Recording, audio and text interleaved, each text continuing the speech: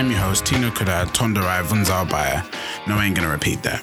Here's a podcast that's creating the dialogue and the space for black men to be their most authentic selves. Now, before I tell you about my guest today, who you guys are going to love, it's 50. Is 50? What's 50? What's 50, Tino? You might be asking. Well, you might not be asking what's 50, Tino, but you might be asking what's 50. It's 50 bloody episodes, mates. We up to 50 episodes of the Black and Raw podcast. That doesn't necessarily mean 50 guests, but that does mean a lot of content.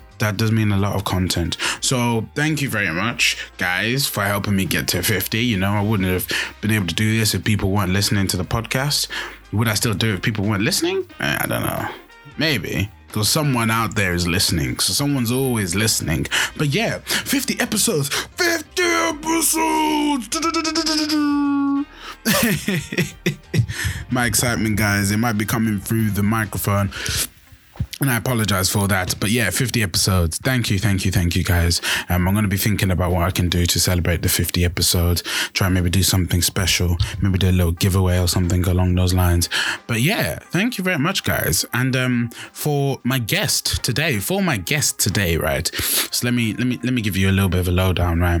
Now, picture this, right? Would you believe that somebody that grew up with 2 felon charges to his name for drug dealing, had been dealing since he was a child. You know, he had got shot at 14. He grew up in a 3-bedroomed house with 15 other people, with his grandmother being the only caregiver because everybody else was strung up on crack or drugs. Now, would you believe this same person ended up going on to creating a 6-figure business, was being a photographer for artists and for athletes such as AJ Wilson in the WNBA, or taking photos with the 76ers and Niners in the Super Bowl 3 years ago? You know, would you believe that this guy has written 4 books on how to be an entrepreneur and how to thrive and how to strive? Would you? Well, that's my guest. That is my guest, Jay Haleem Washington. And you guys are going to hear a lot more from Jay. And I'm going to give you a little snippet of what you got to look forward to, because this one is already a long episode. So, and to make sure, you know, here's I what you went got to look school, forward to in this episode. But they knew I had to make money because every adult that my grandmother, all my grandmother's children except for one, which was in the military, so he wasn't around, was strung out on drugs. Mm. So all the adults in my house are strung out on drugs. So they know what time it is. And me being an overachiever, me going to school, staying after school for basketball practice, when I come home, the food is gone. Yeah. You know, literally, like, everybody already ate. And they're not saving no plate for me. So now what? You know what I'm saying? My grandmother told me, and I understood, because this is a remarkable thing about my grandmother, was that I'm the oldest grandchild. And she said, you can stay here, but there's nothing I can do for you, because not only did she take full custody of me, she took full custody of 9 other grandchildren. And it was just bad. You know, the housing market was sucky. And so we went back south to, you know, because it was a lot cheaper. We started having children at that time. And so I had to start all over again in South Carolina, where I was a felon. And I took an $8 an hour job because I needed something. We were in a place where we were about to get put out of our apartment. And, you know, it was just real bad. Carbon repossessed. So I took a $8 an hour job and started working, trying to figure it out. But I had a camera that I bought when my daughter was born back in 2008. And I was, you know, take pictures of different things, or really film. Mm. But I sold the camera because I needed the money to my pastor. I was trying to sell it on eBay. He wouldn't let me. He wanted to buy it. He bought it, but then 2 weeks later, he gave me the camera back and said, I want you. He's like, God told me to tell you to use it. So I hadn't the slightest idea about credit. And the sad part about it is the drug dealers would tell you how to make money selling drugs, but the people in the real world won't tell you how to make money. Mm-hmm. They keep it from you. I've never met a drug dealer who wouldn't tell me how to make money with drugs. You know what I mean? They will always say, oh, well, man, you got to do it this way, do it that way, you do this, and then you'll be okay. In this world, oh, my God, you go to these people, man, how I do what you do? Nah. It's going to be a tax attached to it, or they're going to be cryptic, or they're just going to tell you no. So, guys, now that you've got to have a little listen to what you got to look forward to in this episode, I do really hope you enjoyed it. I really hope you enjoy it. Me and Jay Haleem talk about lots of interesting stuff in this episode. We talk about his childhood, talk about his upbringing. We talk about how, maybe the leaders of the world can help those most vulnerable in society, and helping, kids that are involved in drugs, maybe using the skills that they have, sure, for drug dealing, but maybe turning that into something positive and helping them, make money and get out of the situation that they're in, so they don't either end up in prison or dead. That realistically, those are the options when you end up being a drug dealer or being in that life. So yeah, we talk about so many other things. We talk about his photography career, his cleaning business. He's gone from ups to lows. Now he's on up. And we talk about a bit about that as well. So I hope you guys are going to enjoy this episode. Like I said, thank you. 50 episodes. Yeah, 50 episodes of the Black and Roll podcast. We keep going. I'm going to see you guys at 100, then 150, then 200. And even more than that. Sorry, that might have broken your ears. Either way, 50 episodes. Thank you very much, guys. And so, yeah, this is going to be a long episode, but I hope you guys enjoy it. Please tell me what you think about it. And yeah, here is my conversation with J. Haleem Washington.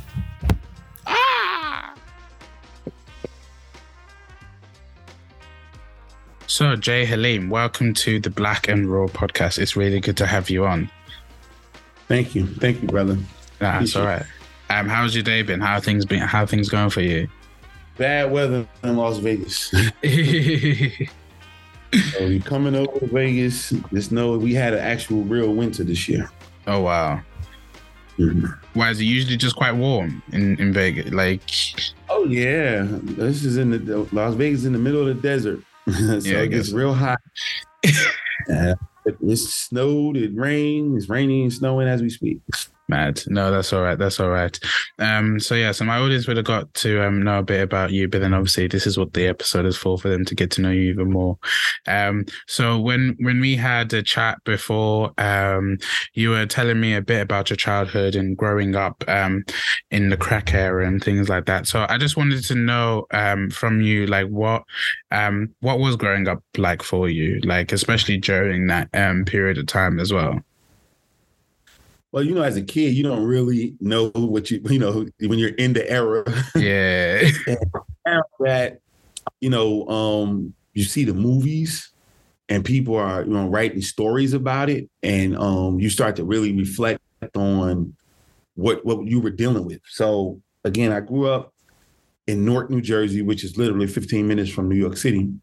And it was hard. You didn't feel different because it was multiple families in the same neighborhood going through the same thing. So the majority of adults in my household were strung out on crack cocaine or heroin or both.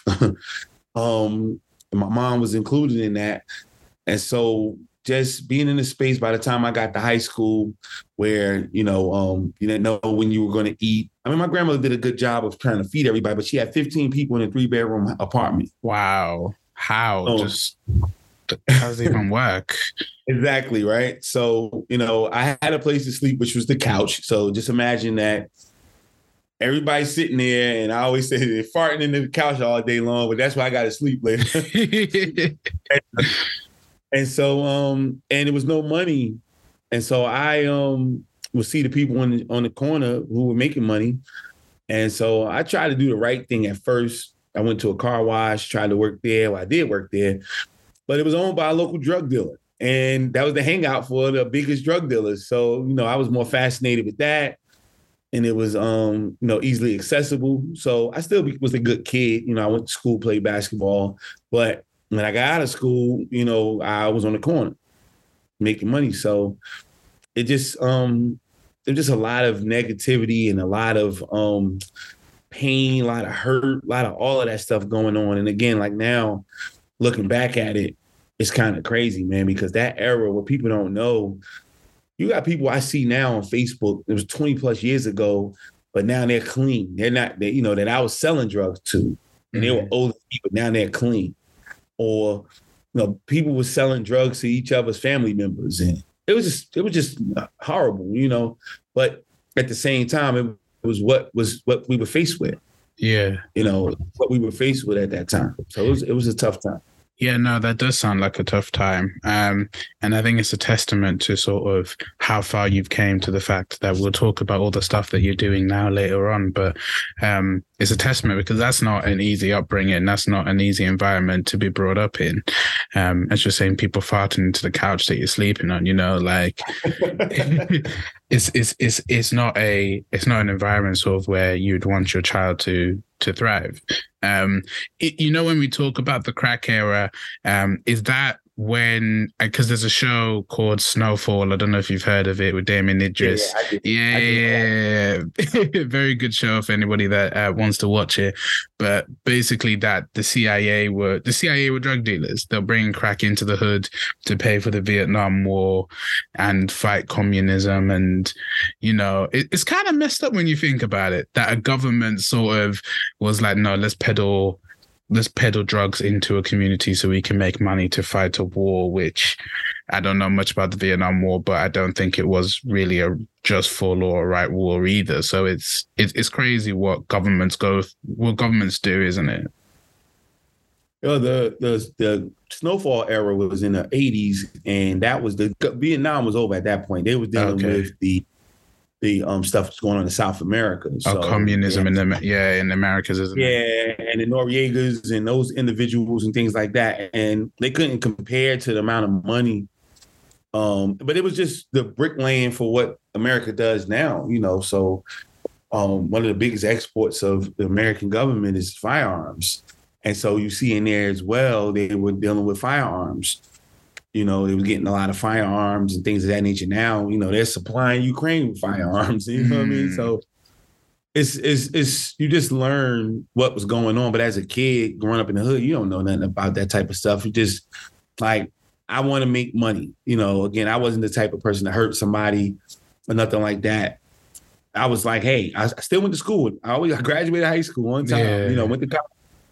It was just the way I decided to make money, but that was what I saw. When I got a chance to go away and saw other things, I started doing those things. But you can't turn it off, immediately. So I became a felon in college because of that, and it's more horrific story. Some people didn't make it to college. Some people got killed. I was shot at 14, so. Oh, wow. It easily been me not being here. And I know I have people that's not here. And, so it could have went any kind of way, but the fallout, it's acceptable fallout as far as the government is concerned. It's acceptable fallout for the means to the end that their desired end is acceptable fallout. Yeah. It also just shows you sort of their attitudes towards Black people in the States, and sort of how they feel about us, or how they feel about you guys. But what was that like, being shot at 14? Like, how did that impact you? Like, have you ever thought about that? Did you ever have to process that afterwards? I mean, I'm sure you did in some way, all but the time. Even now, I mean, my daughter's 14. So one thing I do rejoice in is fact that my daughter's never been, I'll paint the picture for you. So I'm outside hustling, and I'm 3 blocks away from my house at 14 after midnight. A kid shouldn't be outside 3 blocks away from their house after midnight. But if my parents were around or not strung out on drugs, then that probably wouldn't have been the case. So I'm grateful that my daughter will be 15 in a couple months, and she's never even been outside past midnight unless we were driving somewhere long distance, and more likely she's in the car asleep. Yeah. Until we got to get to. So it's a blessing to be able to bring the next generation up and do better than what I'm able to do better for my kids than what was done for me. And that's all that counts. That's the number one thing that counts. But yeah, I had to process that when it happened. I played basketball, so that's all everybody was thinking. Well, can I still play basketball? I got on point at that point. I was smoking and drinking. I stopped smoking. I mean, I'm a social drinker. But yeah, I didn't smoke. I'm not a smoker now. Never. After that, I was like, I'm good on that. Yeah. And so, yeah. And I mean, being an athlete all through high school, I'm like, they I don't want nobody harassing me about if I got to take a urine sample and all that other stuff like that. So it's easy for me to say I'm good on smoke. And so it was a lot. I paid attention. I was not, slipping anymore because I was slipping. I was drunk. I was high. And, guys they got the drop on me. You know what I'm saying? But I paid attention a lot more. I was a lot more careful. But sometimes it still don't matter. But, I know for me, I always had that heightened sense ever since then. Yeah, so it's left like it's sort of, as I understand, like it sort of, I guess, kicked you into gear a little bit to be like, actually, let me not do some of the let me not do the behaviors that maybe not got me here, but were a consequence of everything happening around me.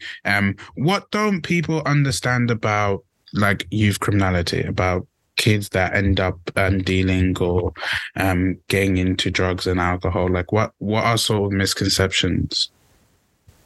Oh, wow. I love that question. Oh, man. So again, it's about influence. It's all about influence because they are laws that say that you can't drink, you can't go and readily access, drugs. However, when you're not being a parent to your children, they're going to be looking for that love somewhere else. And a lot of time they find it in gangs. They find it on the street. Where I came from, it wasn't my day, in my era, we didn't have gangs. But of course, you guys see the gangs on Snowfall and all that other stuff on the West Coast where I live now. It wasn't on the East Coast when I was growing up, but we still had the neighborhoods. And, you want to be one of the guys. You want to be a part of it. And that's the way they show love. It wasn't always negative because those are the people who want to die with you. And I've seen it. They died trying to protect you or protect themselves, or you guys going fighting together. We fed each other. We did everything together, and when you go into the churches or you got parents and things like that, they're not doing that. And so these kids are gravitating to the love, and they're going to take it from wherever they get it from. And if the hood only going to show you love the way the hood know how to show you love. So if you ask a hood dude who hustling for $1,000, they're going to give you a pack to sell. They're going to give you a package of drugs to sell to get that $1,000, where your parents might give you $1,000. So it's still giving you the money, but at the end of the day, that's how they operate.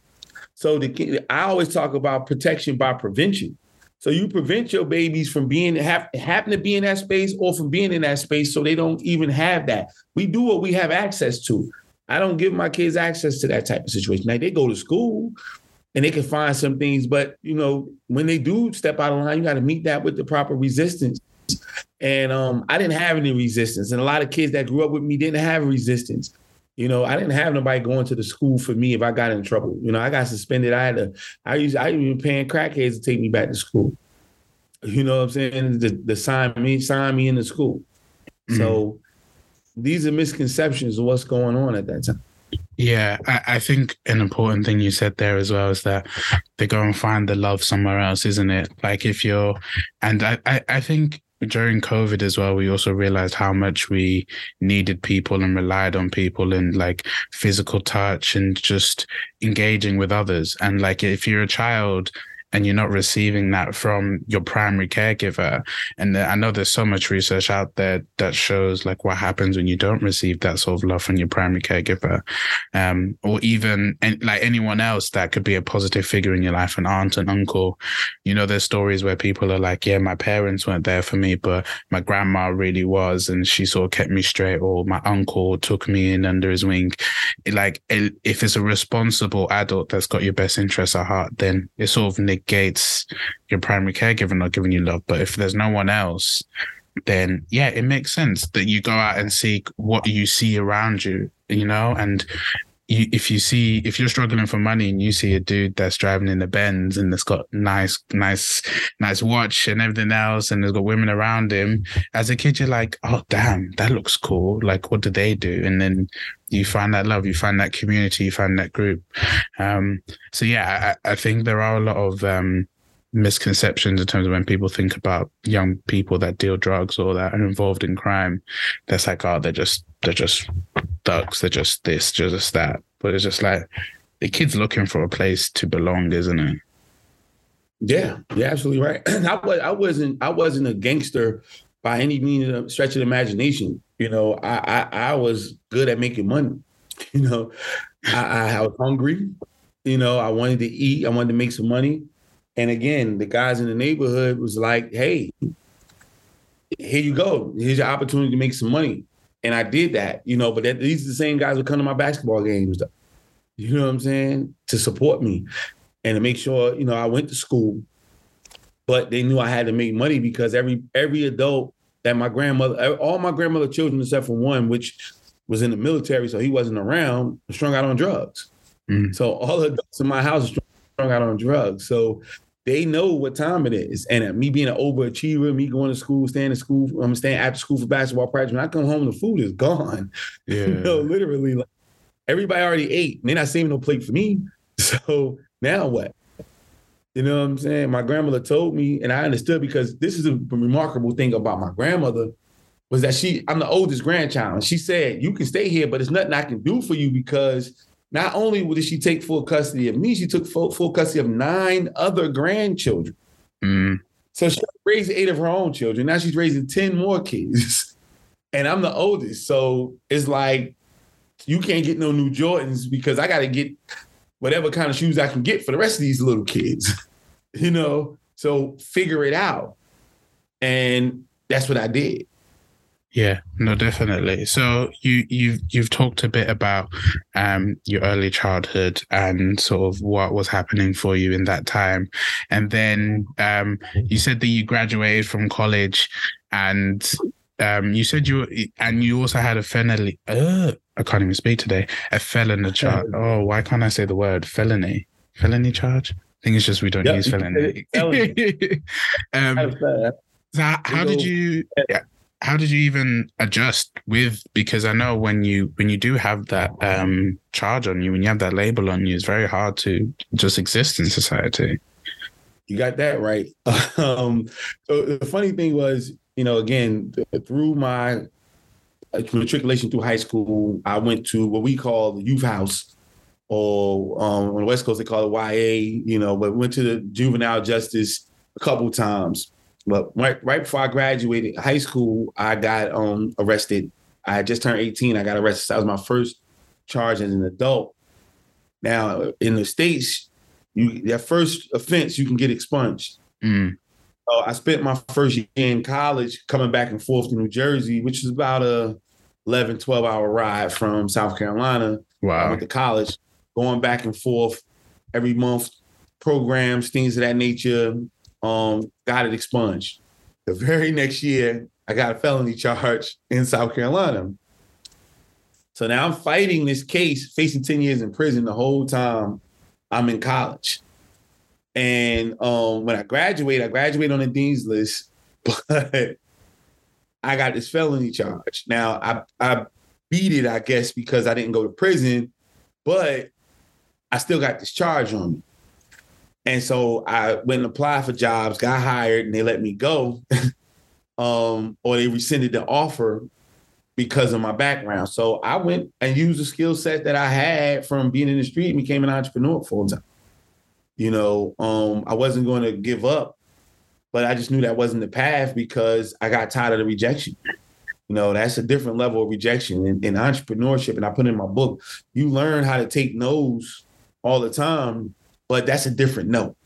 Yeah, that's a different no because you went to school all these years. You earned that. That's yours. That's my job. I supposed to have that job. I got $60,000 worth of student loans. I need that job. This is what we did all this training in school for this job. So I did all of this and I can't get the thing I did it for. And it sucked. So I was like, I don't want that rejection. And so I went and matriculated through business. It definitely wasn't easy. Nobody, even if you don't have a felony, is not easy. But not having a job, the fall back, and then more importantly, what people think about you outside. You got family members or friends or whatever. They keep you at arm's length because you a felon. You know what I'm saying? And none of my felonies, I ain't shoot nobody. I ain't kill nobody, nothing like that. Everything I was doing was about getting money. You know what I mean? And as I figured out better ways to get money, more legal ways to get money, I did that.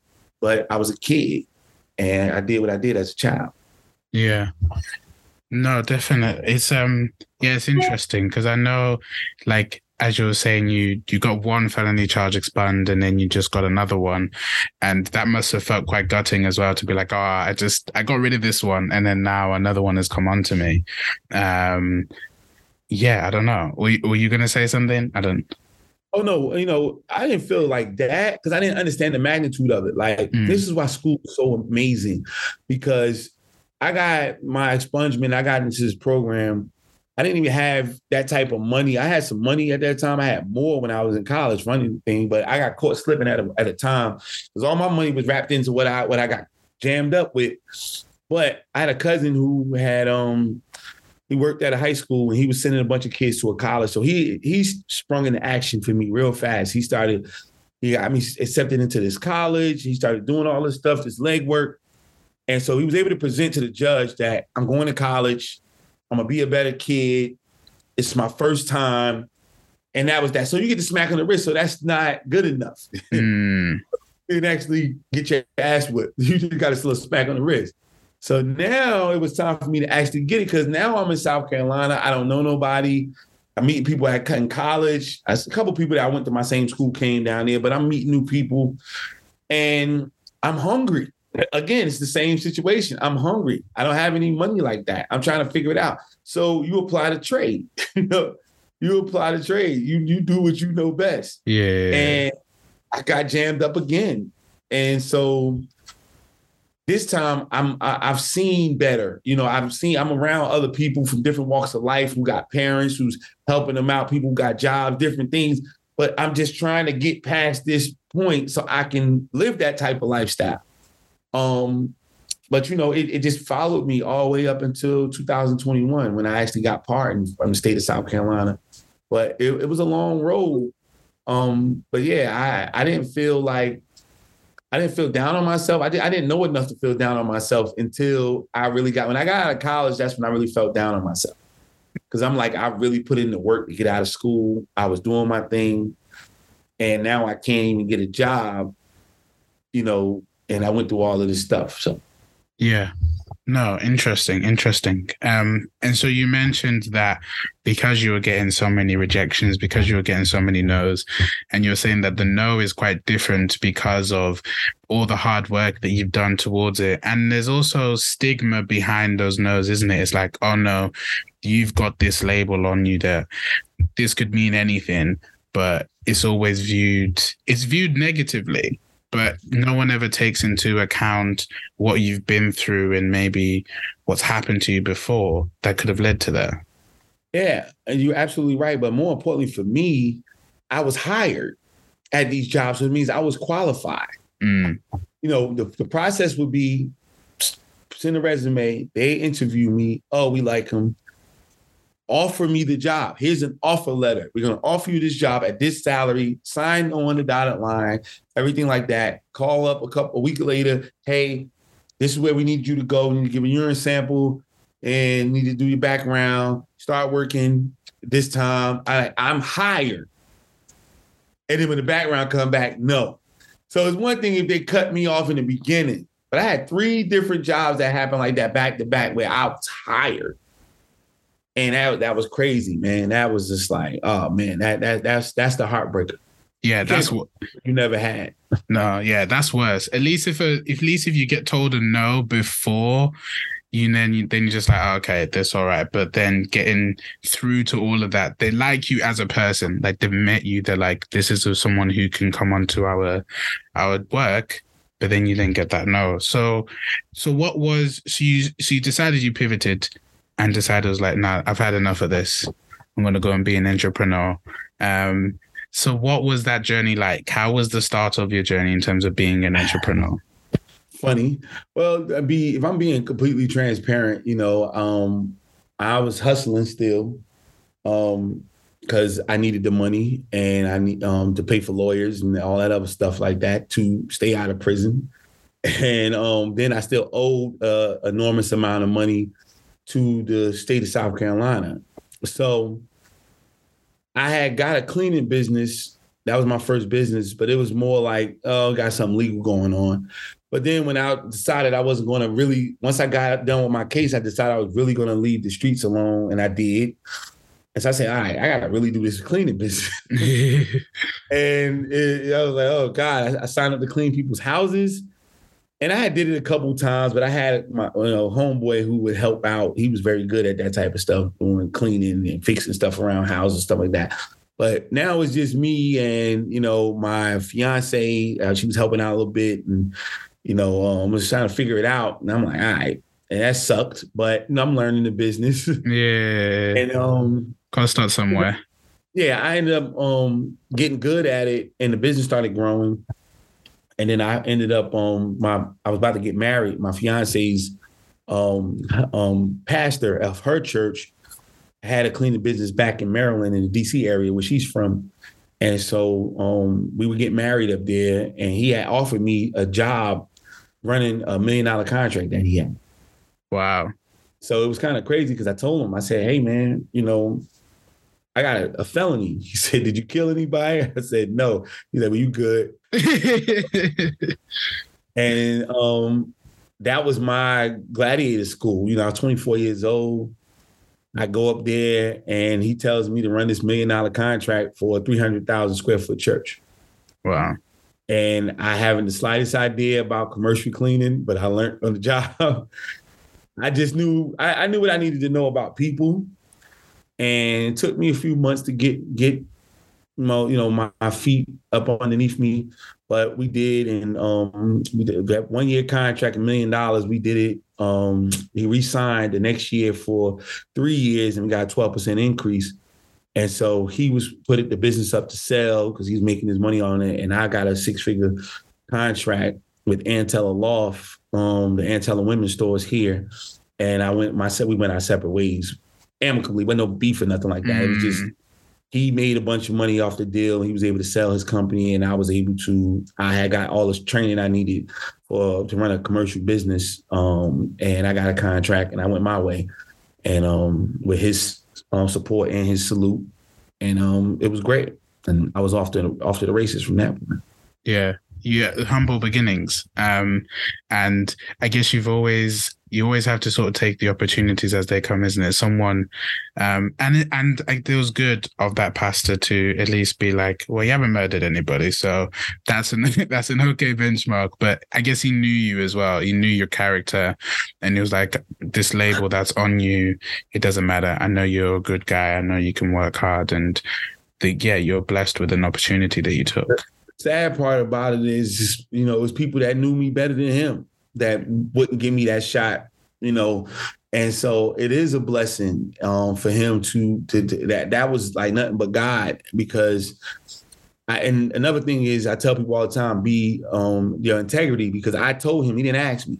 And he probably wouldn't have asked me. He just said, hey, this is what I want you to do, because I spoke with him when I was starting my cleaning business, because my fiance was saying, hey, this is what he do. He was willing to talk to me. And so he asked me how it was going. And I actually went from not being able to clean anything to having houses weekly, the same houses that I'm cleaning. I even dabbled a little bit with the commercial part. I had a tire shop, like a string of tire shops in South Carolina. It was called Tire Kingdom at the time. I forgot what they call it now. So, I was moving up. And so he trusted me to take this on. And later on, he told me, he said, I wasn't worried about you learning to work. I just understood that you knew how to deal with people, and you were new. I didn't want to deal with anybody that was local. And I was just new coming from South Carolina, coming to DC area. So he wanted to do something different. And it paid off for all of us. I learned a lot. In that process, anything that has anything to do with commercial cleaning, we had to deal with, came to that 300,000 square foot church. So even with the construction piece, they were still doing construction in certain places, working with marble. They had commercial conventional kitchens. We had to deal with that. It was a 24-hour contract, and so anything that you think of, you had to know, you was going to deal with it. So that was great training ground for me. School couldn't have trained me better than having that year experience. Yeah, no, definitely. I think there's a lot of stuff that we don't learn in school that actually would benefit us in real life. Even here in the UK, there's like I had a conversation with someone the other day. It wasn't even the other day; it was a while ago. But we talked about the education system and was saying that it doesn't really prepare you for life, or it prepares you maybe just to be in a corporate space and take orders, and it doesn't really give you the skills to, I think, use your initiative and use your drive. And but then I don't know, some people may say that school shouldn't have to teach you that, but I don't know. I think if we want productive members of society, shouldn't we be? I think that is too much school. I think that school is good, but it's too much. I think that high schoolers should go straight to college. I think you should have primary school, then college. High school is a waste of time. You think so? No, I mean, it really is, because your first year of college, you're reviewing stuff in high school. And so you can just go straight to college. And you have the capacity to learn the things that you're learning. And college needs to be more focused on, what it is that you're majoring in, as opposed to just certain curriculum. So if you're thinking about, like for me, I have a business degree, and I did use my business degree once I started my own business, because production management was a class that I took. Well, that's talking about your raw materials. That's talking about how to manage your raw materials. So you are taught how to run a business. I have taught in business, you get a degree. In business, you go through business law, you go through business statistics, you go through investment management. You go through HR class. So it's so many, you go through business policy, like it's so many classes that you take that you use, accounting, marketing. It's just not the way it's taught. It's so broad, because it's like, okay, we don't know what job you're going to do. Yeah. And so as opposed to making sure that when that person comes out, they're actually ready to go on to it, it's actually better for the business owner than it is for the person that goes to work. That's why they ask you, because in college, you're better than a high school graduate because you learn how to receive information faster. Yeah. And so why skip that? Might as well skip that part and go straight to college. That's why you in the States, I don't know if they're doing that in the UK, but like people are graduating high school in 2 years. Oh, wow. That's quick. And going straight to college because it's no point. They're not playing sports and it's like, it's really no point.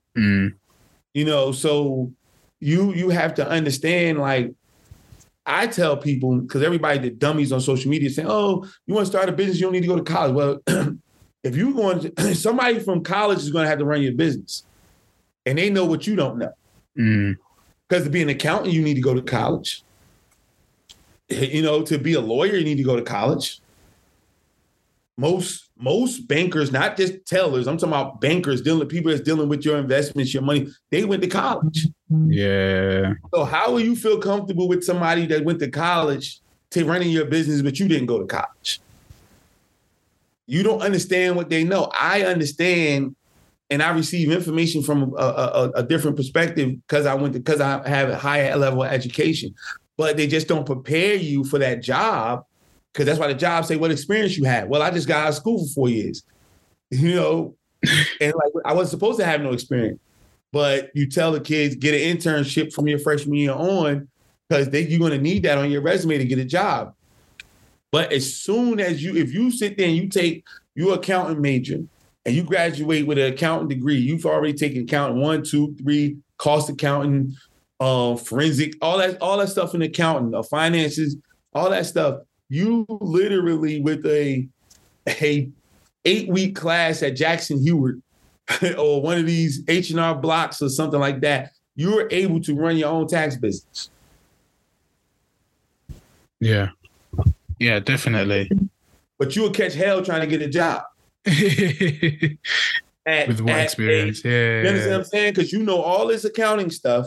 And then now I would send somebody to I don't know how long those, I don't know who does the taxes in the UK, but these are some of the big companies in the States, the Jackson Hewitts, the H&R Blocks. They give classes that's cheap, like $200, about 4-week class. That's could tell you like really what's going on in tax right there. The taxes right there. You can literally start your own company. I was doing taxes on the side at 23 years old, with a business degree because I went to a Jackson Hewitt class. And but if I would have applied to get a job as an accountant for a company, I would have never got it. Yeah, you know what? It's really a money making scheme when we look at it, isn't it? It's a way of them because when I was in uni, there a lot of the stuff we done could have been condensed into 2 years. 10 years, but they stretch it out because they just want more money from us, which, it's the game, isn't it? We understand what it is. Like they sort of need the money, but then at the same time, if you could make all the courses 2 years intensely, then you wouldn't then need that money because it'd be shorter. Well, it's more so, I think the money plays a part into it, but at the same time, they wouldn't be able to handle an influx of intelligent people at that time. It is a management of situation. These people come out and then as I told you, they accepted fallout for you have to accept the fallout. So not the schooling or the curriculum of high school, it's the other parts, because a lot of other parts of high school is the struggle. It's the social portion of high school. Now you have the violence that's going on, not just from the people in the school or other students, but people coming into schools over here doing stuff. So these things will weed out the individuals and they'll be, not be in the space looking for jobs or trying to be in the business. So school, that 12-year period is weeding you out. Who's going to go to prison? Who's going to be, working poor? Who's going to be middle class? Who's going to be rich? And you're being weeded out. And if you or your parents don't know the game, then your kid is going to fall victim to that. Because school is about relationships. Harvard is no better than a lot of other universities. Besides, it's going to be, that kid is going to go to school. Everybody got somebody right here that family is worth $1 million. Somebody here on this side, family worth $1 million. Somebody in front of them worth $1 million. So the relationship is different. The funding, when people are giving stuff to the school, they're not going to ever have to worry about is a bunch of rats and roaches in there because alumni are giving back to the school. Yeah. It's a whole lot of different things that has nothing to do with education. When you talk about business, they have case studies, real case studies, not on paper case studies. They're case studies. We're going to have somebody from Facebook here with you in the class to come and have a conversation with you, as opposed to, it's a theoretical something from somebody a professor who never did business, who just learned how to teach from a business curriculum, and that's what makes them go further. But the curriculum is the same. It's how you teach it and what you add on to it. Imagine you cook chicken, I cook chicken. But if you put applesauce on your plate and I put rice, beans, and all the other stuff, my plate look better. Yeah. You know what I'm saying? Could taste better. Exactly. So that's what's happening. It's all the chicken, it's all the education, but then when they have the better additives. I see from HBCUs, my wife and her crew, 5 women. My wife is an accountant. Her friend, she has a friend who's pretty much a doctor, but now she's the coroner. We probably call them medical examiners over there. Yeah. A whole county. Another one that's a dentist. Another one that's a principal of a school. Another one is a high-ranking government official. They all went to HBCU. So they perform. You can perform at a high level coming out of the same schools, but they don't have 100 millionaires they can put on the phone tomorrow, because those wasn't going to school with them. So that's the difference. You often hear it's not what you know, it's who you know, isn't it? There are times where those connections is what gets you into the door, that gets you into those places, and get you those opportunities. Most definitely. Yeah. So you went from your cleaning business and now you're an author as well, an author of 4 books, not just 1, 4. And that's quite an impressive feat, I will say so. But how did that transition go from, from doing your cleaning business into now sort of being an author? It's funny, that's all in my first book, I Won't Starve. I won't start from $8 to six figures.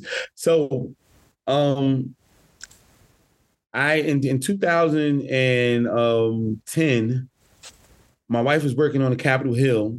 So, the White House is 1600 Pennsylvania Avenue. She's working at 600 Pennsylvania Avenue.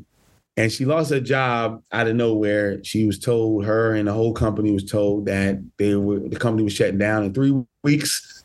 None of them will have a job. And so she had to figure it out. So we're living in Washington, D.C. area, which is one of the most expensive areas in the country. Here I am with my business. And we didn't have the support of family and things of that nature as far as from a moral support space. So I sold the company and I was like, we're going to move back south. And we went to do that because, again, we were going through our recession. This is when Obama was our president. Yeah. And we had a great recession at that time. And it was just bad. The housing market was sucky. And so we went back south to, because it was a lot cheaper. We started having children at that time. So I had to start all over again in South Carolina where I was a felon.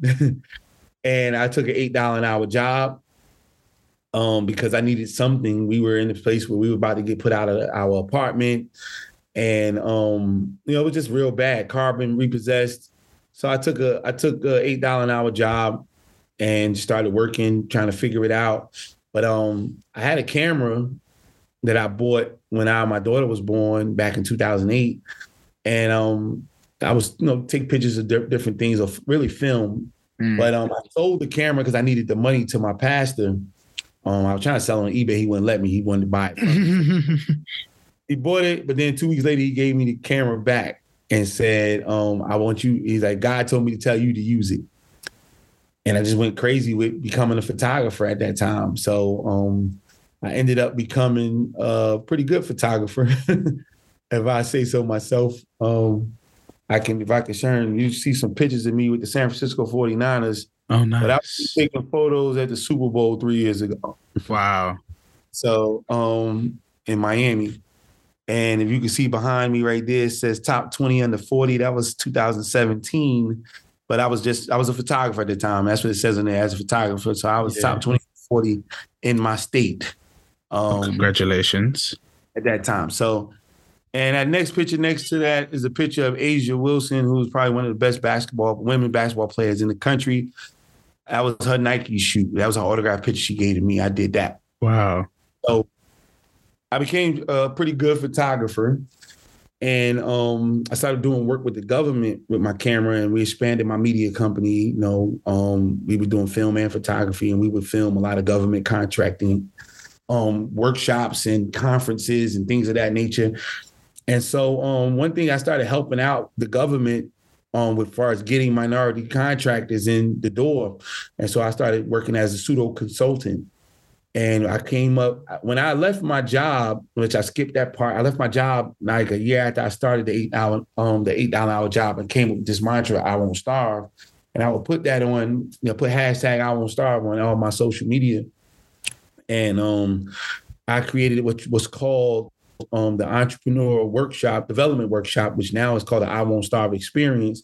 So it was a big conference that we did every year, well, twice a year, to bring in minority business owners, motivate them, inspire them, but more importantly, put them in around government entities so that they can actually get certified and be prepared to do business with the government. And so yeah, that's how I got to that point. And I wanted to speak. I had something to say, and I had a good friend who, it's funny, I love putting his story out there, but he was my barber in South Carolina, but he moved to Georgia, to Atlanta, and he became a barber for the movies. And now he works in the film industry cutting hair. Wow. He's actually up for an Oscar because he was on the hair crew that did the work for the movie Wakanda Forever. So they're up for winning. They just won an NAACP Image Award. So now in a couple of weeks, they'll be up for the Oscars. So shout out to him. Big up to your friend. That's sick. Yeah. And so he started a nonprofit in Atlanta, and he invited me to speak because he knew I had a story. And I was sold after that. But for me, I said I wasn't going to wait on nobody to tell me. that I was worthy enough for them to pay me to speak. So I created this workshop, and I was the headline speaker. And that's where that started. And everybody kept telling me I need to have a book. And I'm like, I already know notoriety. Everybody knew me. As you can see, I had accolades and stuff like that. I didn't have a book. And so it's titled I Won't Starve, which nobody was surprised. Might as well stick with it. You know what I mean? Yeah. I Won't Starve from $8 to six figures. And it changed my life at that point. Once I wrote a book, I found my lane. I found my voice. I was able to have this particular one. I didn't put pen to paper. My assistant, who you talk to now, Tamika, she the one who did that. So as you can see, it says, as told to Tamika Sims. Nice. And she said she'll never do that again for nobody. It was a hellish experience. I know I'm a lot to deal with, but it helped me tremendously because it birthed in these next three babies, which I actually did right. Yeah. Myself. And but yeah, so I did that, and my life changed forever. Not just because of the title of author, but I mean, if I can show you, I write every day because of it. I write every day. I get something out off my chest every single day, whether I'm putting notes in my phone, something, I'm always writing. And so I found my outlet. Yeah. Yeah. How, you won't stop. Go ahead. You about to? I was gonna say, how did writing help you? Because you've been through a lot. Like we've talked about a lot about your childhood and even your ups and downs. And you had a quite a big contract with the cleaning contract, and then you went down again, and then you came back up again. So like, how did writing help you process everything that went on in your life? Oh man, when you get to a certain age, man, I'm in my 40s now, my early 40s. You start getting all that emotion that they tell us as men to hold in, that's going to start coming out. It's gonna get So I don't know if you got to that point yet, but literally once we took 9 months of working on this book, and I talked about things I never talked about before. I let it all go.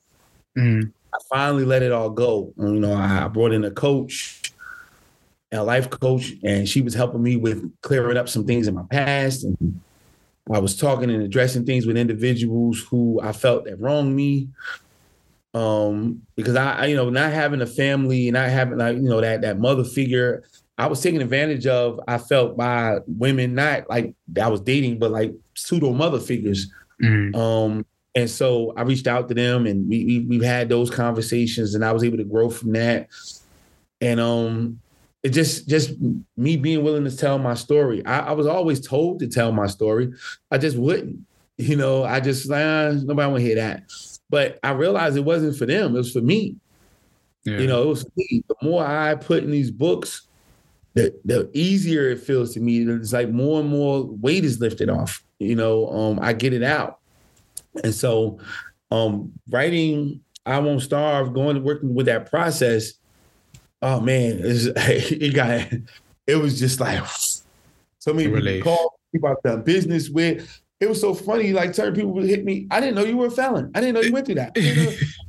Because you got to understand, as a photographer, my resume said I've worked with the U.S. military. I worked with Save the Children Foundation. I've worked with the NFL, the WNBA. You know what I'm saying? Like I've worked with multiple entities that I've worked with the government, the airports, everywhere. Nobody ever asked me about my background. Save the Children Foundation asked, but they asked about, because they want to make sure you're not dealing with kids. Kids. But outside of that, and I work with Amtrak, the train company. If we go down the line, I work with major law firms, like all type of companies. They not one time asked me about my background. And so it was like, wow, and I would keep it to myself because I didn't want nobody to ask me about my background. So this was a relief. And then, a couple years later, to be pardoned for all of my crimes that I did 20 years prior, that was a big deal, but it was me accepting me for who I am, and not letting my past keep me bottled up and back there in that space, and allow me to go forward and be exactly who I'm supposed to be. Yeah. You can't let your past define you, can you? And I think everything that you were saying, in terms of growing, like how writing helped you process your emotion and that people wanted to hear your story. I think we find that telling your story sort of then helps people just more connect with you, isn't it? And you're saying that it was everyone said, write your story, and you're thinking, oh, that's for everyone else, but that how much it actually helped you out. What were I interrupted you when you were going to show me all your other 3 books that you've written. What were you're fine. You want our key principles of entrepreneur development. So I was teaching this when I put this first book out. I would go around and do training because this stuff is on YouTube. I literally put this on YouTube 2014, 2015. It probably got 20 views. But when the pandemic happened, I made some tweaks, and I narrowed it down to focus on 3 different generations, which was Gen Z, millennials, and baby boomers. But the crux of the content of this book I had talked about on a YouTube series I did called Hustle While You Work, and I sold over 5,000 copies of this book. Wow. Congratulations. And independently, and I never thank you. And I couldn't get nobody to look at the YouTube videos. I was giving it away for free, but I couldn't go and teach it nowhere because we were in the house and nobody was doing anything. So having the book got me all over the country because people wanted me to go and do presentations and things like that. I was doing them online. And then once the world kind of opened back up, I started traveling again. And that's how I got to the West Coast of South Carolina, of America, because of that book, putting that book out and people seeing that I do training on entrepreneurship, things of that nature. So that was, it's my second baby. So that was cool. It worked out tremendously. Yeah. What were, in terms of when you do courses, when you are talking to people, and I'm sure you're inspiring them as well, what are maybe some of the most surprising things that you come across? Well, the biggest surprising thing I come across is that, if you know anything about the state, South Carolina is not one of the most desirable places to live when it comes to the states, because it's not like California or New York or Chicago, stuff like that. But oh man, how much the stuff I learned in South Carolina, a lot of people don't know. I'm in Las Vegas. This is a big town. Everybody knows about Las Vegas all over the world, but they don't know the stuff that I know in South Carolina. So, I was teaching in Long Beach, California. It's LA County. They didn't know. Their eyes was wide open, like, wow, I didn't know this, so I tell people that I work with and I've been trained under, I tell them all the time, I say, you guys don't owe me anything because I was trained very, very well on how to be a presenter. I was trained on which I'm certified trainer, certified facilitator, certified business coach. But I learned all that stuff in little old South Carolina.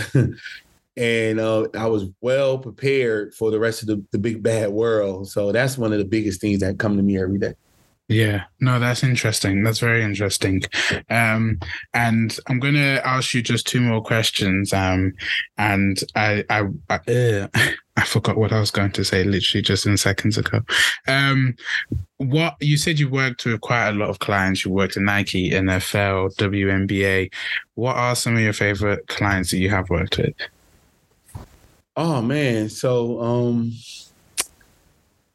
again, when I got the Nike opportunity, it was through Asia Wilson, who is a WNBA MVP actually this past year and champion. Damn. She's from South Carolina, born and raised, and went to college with her brother. Her mother's like super cool. She's like everybody's auntie, and her dad is like a phenomenal businessman. So they gave me an opportunity to work with her when she got out. As soon as she got out of high school, and she was an All-American, and I started working with her, and they always let me work with her all the way through college. And so just to know that I was thought about because according to her mom, she had an opportunity to do a shoot with Mountain Dew, and she did, and she couldn't get any of the photos. She was upset about it. So she said, the next time I'm gonna use my own. And they could have used anybody. You know, her daughter's a millionaire, daughter's doing things. They could use anybody, but they came home to South Carolina and called little old me and gave me the opportunity to change my life like that. And so I appreciate that one. I worked with Amtrak. That was an amazing project for me because it was a forensic project. It was a train crash. And I had the opportunity to shoot that project for about 17 different cases for the law firms in the state of South. So that was a transformational job for me. Those are ones I think. Oh, the Super Bowl, of course. Like Super Bowl with I'm a 49ers fan, and I got that stuff with the Chiefs too, but they ain't nobody. You know, I don't put them up there. They beat my team. I probably would put them up there if they beat my team, but that was a tremendous experience to, you know, get rolled out the red carpet. I met all the people on ESPN that I saw since I was younger, and I'm right there with them, you know, being able to shake hands. I got pictures with a lot of the ESPN people from over here. So that was just a tremendous opportunity for me. So camera put me in a lot of rooms that I never thought I would be in, even though I don't really shoot like that no more because of the pandemic. That was tremendous. Yeah, no, definitely. And I think what we've been sort of talking about and what has definitely come up through this conversation, as you said at the beginning, like you had a hustle, you had a drive, but you were also good with people. And I think, you know, when we think of kids that are dealing, or even when you think of drug dealers, criminal empires, like to do that, you've got to be really smart. Like the people that are running those things ain't stupid. Like if they applied those skills to business, they would be flying because there's a lot which is sort of related with this. And I think from your upbringing, which maybe led you to be more hungry, as you're saying, I won't starve, like that drive, that hunger to be better, to do better, and your people skills, I think, is a testament to when you're saying talking about working with the WNBA star, that the relationship you had with her brother, with her dad, with the mom, you know, they were like, yeah, let's get him because we know he's good. So yeah, quite a huge testament to your character. Yeah, and I appreciate that. You know, the transformation is hard for a lot of people to do, and I'm glad you brought that up. Is because it's different language barrier. You know, it's a language barrier when you're coming from the street to going into legit business. And so everybody from the outside looking in saying, wow, if they was able to build a $500 million street organization, they should be able to do that in business. Well, no, business takes time. People usually can do that in a matter of a year or two. You don't build $500 million in regular, you know, in the regular world fast, you know? Yeah. And these people are very cutthroat. I mean, sometimes you do business deals with people and you would rather be in the street. You know, you would rather be in the street because they're a whole lot worse people that's in corporate America than the drug dealer, you know? So we have to put that out there. And when that drug dealer kind of cross over and they dealing with these people, they don't speak the same language. So it's about putting yourself in a situation where you can be educated on how to speak the same language. And so you can transfer those skills because a lot of times it's the language barrier. Like I would be able to go to any country and live the same way I live if I could speak the language. So it's the same situation. You know, a lot of people don't go to these places because they don't speak the language. So the drug dealers don't speak the language of corporate America. So you have to learn that. Most drug dealers not leaving the drugs to go to college to learn the corporate American language. You know, so that's why it's not happening. That's why it's always saying, well, if you really have a real heart and you just in it for the money, partner with a young lady, or if you're the female doing it nowadays, partner with a young man who knows that world and allow them to usher you out of that world. You know, allow them to inspire you to get out of that world. You know, but drug dealers don't know about credit. You know what I'm saying? They don't know. They don't. I mean, when No, I was, right. it was a crime for us to get cars with car payments. Like, we out here making money. Whatever car you got was a status of how much money you had. So it wasn't how much money you thought you had. It was, if you had a car, it was $10,000 car. That was because you had $10,000 put up and you bought that car. We say, okay, put $10,000 on the car and pay payments.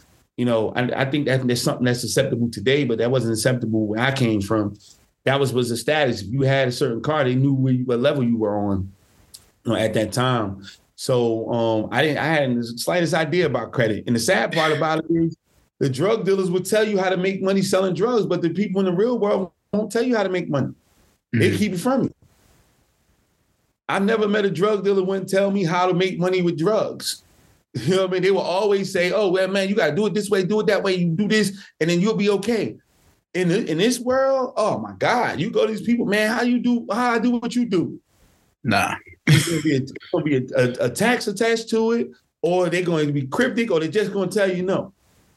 Yeah, I think that's quite an interesting thought as well, and maybe something for the future in terms of how do we empower children that are involved in crime to be able to move across, because, you know, I don't know, maybe I'm pessimistic, which I'm quite an optimistic guy, but I feel like if they were to do that, we would see a lot of crime being decreased. We would see quite a lot of positive things, but the rich and the powerful don't want to give up their power. So why would they empower those that know that if they come into the industry, they could do really well? We can't worry about the rich and the powerful. We spend too much time worrying about the rich and the powerful. Like, they're not worrying about us as much as we think they're worried about us. You know, they're not worried about us until we get to be a point where we can affect them. Our little stuff is not affecting them. So when you get a book like First Morning Motivation, my third book, this is, again, consistent encouragement through a crisis. How you stay motivated no matter what? How you encourage no matter what situation, right? So you got going through a bad situation, you know, fine. How do you stay motivated in that situation? But once you get past that and you go through those steps, you learn. I talked about business. You got to have the right people around you. That's what Business Corner is. What's really needed to survive the entrepreneurial fight? You got to have people around you. Those kids don't have help. They're telling these kids to figure it out on their own, and they're doing it with what they had. They're doing it with the information that they had. If a kid can get up in the morning, every morning at 6 o'clock, 7 o'clock, and 8 o'clock in the morning, like I did, and be on the corner on time, that means I could be at a job at that time.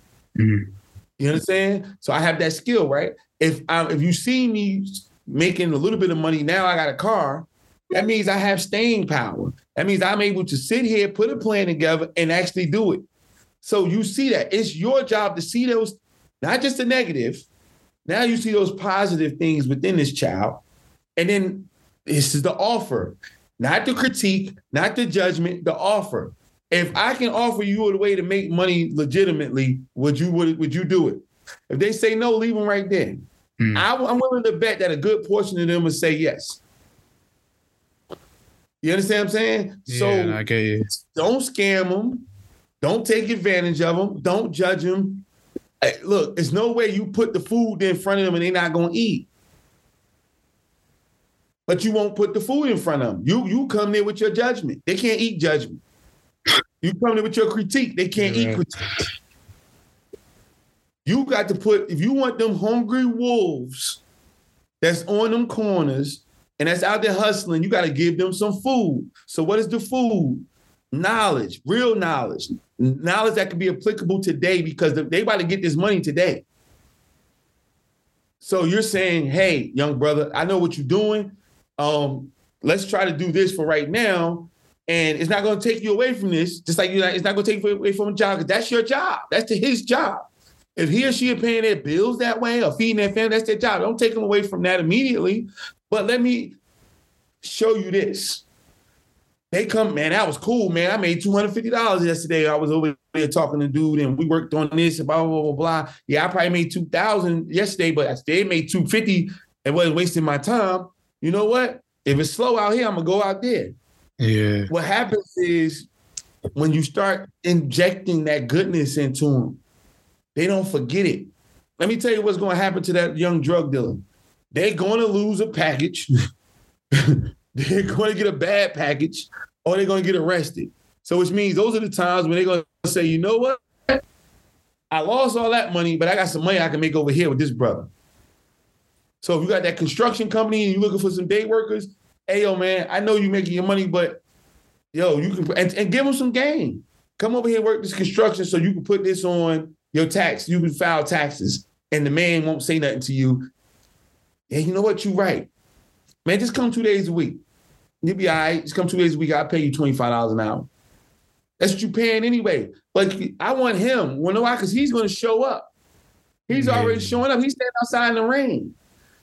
He ain't leaving when it gets cold. He's standing out there getting his money when it's cold. Yeah. They are heavy. Definitely. And as you're saying, you can't eat judgment. You can't eat critique. Like, come to the young person and offer them, sure, they are getting maybe money, they get more money from somewhere else. But as you're saying, if you can make money legitimately, I also agree with you. I think a lot of kids would say, yeah, no, let me do that, because there isn't that risk of I'm going to get arrested. There isn't that risk of I could get shot at on the corner or something could happen to me or my boys.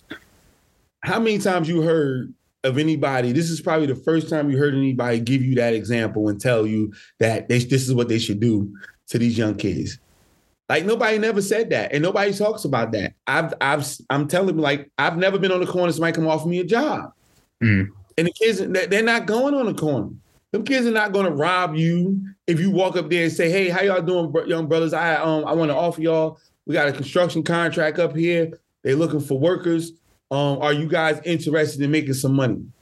They're not gonna be like, oh nah, but come on, give me your wallet. They're not gonna do that. They're not animals. You know what I'm saying? They're gonna be like, yes or no. But I bet you one of them would say yeah. Even if they don't say it in front of everybody else, they say, where is that? Then later on you might see him trickling in. You said that's because what I know about drug dealers, everybody on the corner, just because they're selling drugs, they making money.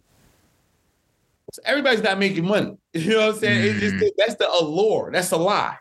So it could be 10 people out there doing it. One of them probably making money, maybe 2, if it's a good situation. But that money that they can make, that $25 an hour working 8-10 hours, they'll be like, I take that. I get paid every week.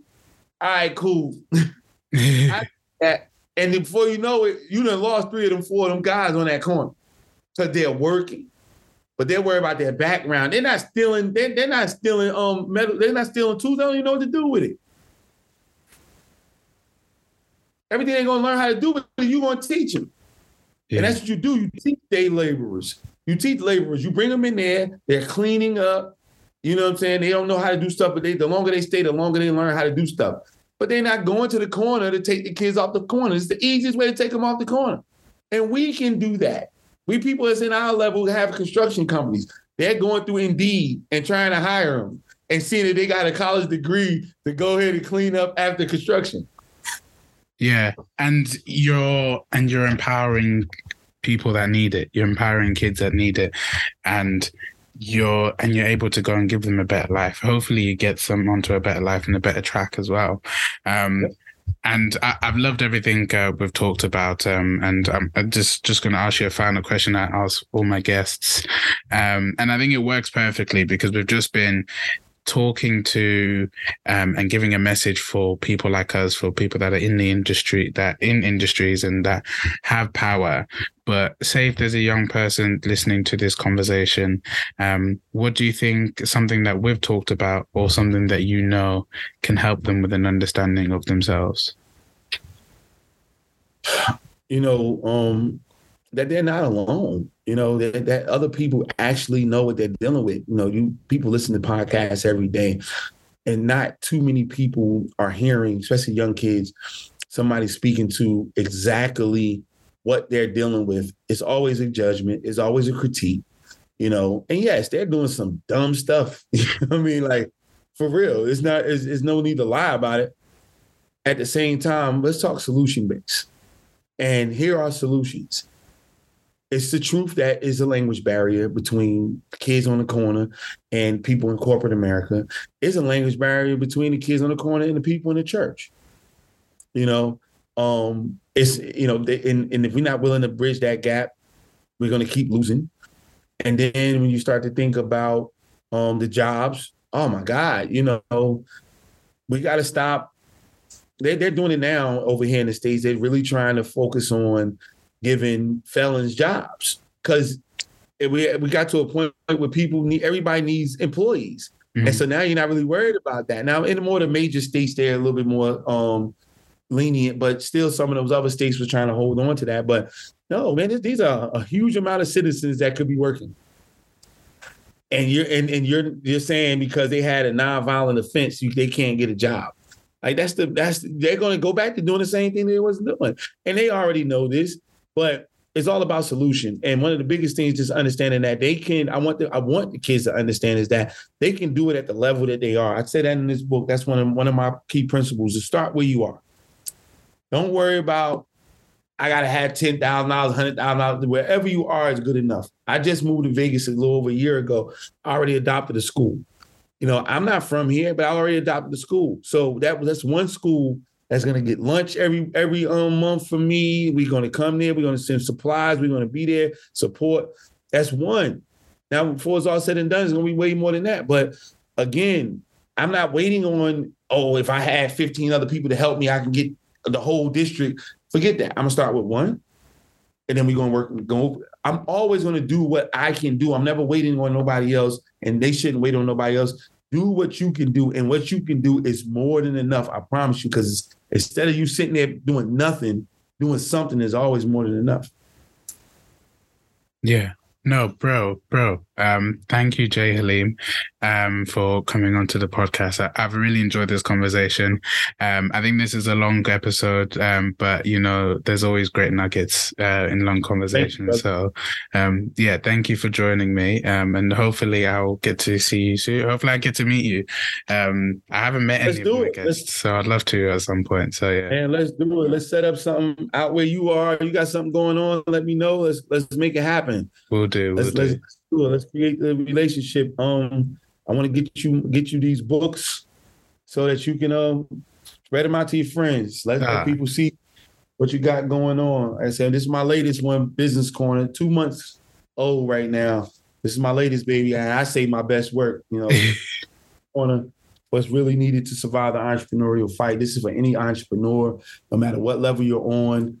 Because I start from the beginning all the way to selling your business. So we cover when it's time to hire employees. We cover, reinvesting in your company, relocating to another place. But all of it's based on who and what you need to have in your corner during your business journey. Nah, bless. Is there anything else you'd like to tell my audience? Anything else you'd like to plug as well while we're here? Stay connected, man. Stay connected with this brother right here and with me. I Won't Starve. You can look up hashtag I Won't Starve. You'll see everything about me. But IWon'tStarve.com is one of my websites, and jhaleem.com. But go to, I see about the I Won't Starve movement. This is a motivational lifestyle brand. Go on there. You can see the books. You can see the merchandise, just like stuff like what I got on. And just see what we're doing, see what we do in the community. Hear me speak all the time.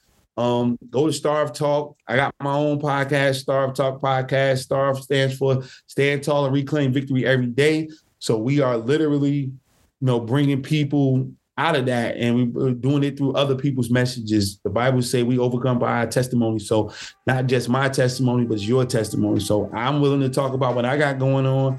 I want to hear you. And you might have a better perspective, but as long as we all are trying to help individuals with our testimony. Nah, brilliant. And yeah, I'm going to put all of that into the show notes as well. So no one's got no excuses not to find you. So yeah, thank you, Jay Haleem, for coming onto the podcast, and we'll talk soon. I appreciate you, brother. Have a good one, man. Thank you. Hey guys, so thank you very much for listening. I hope you enjoyed that episode.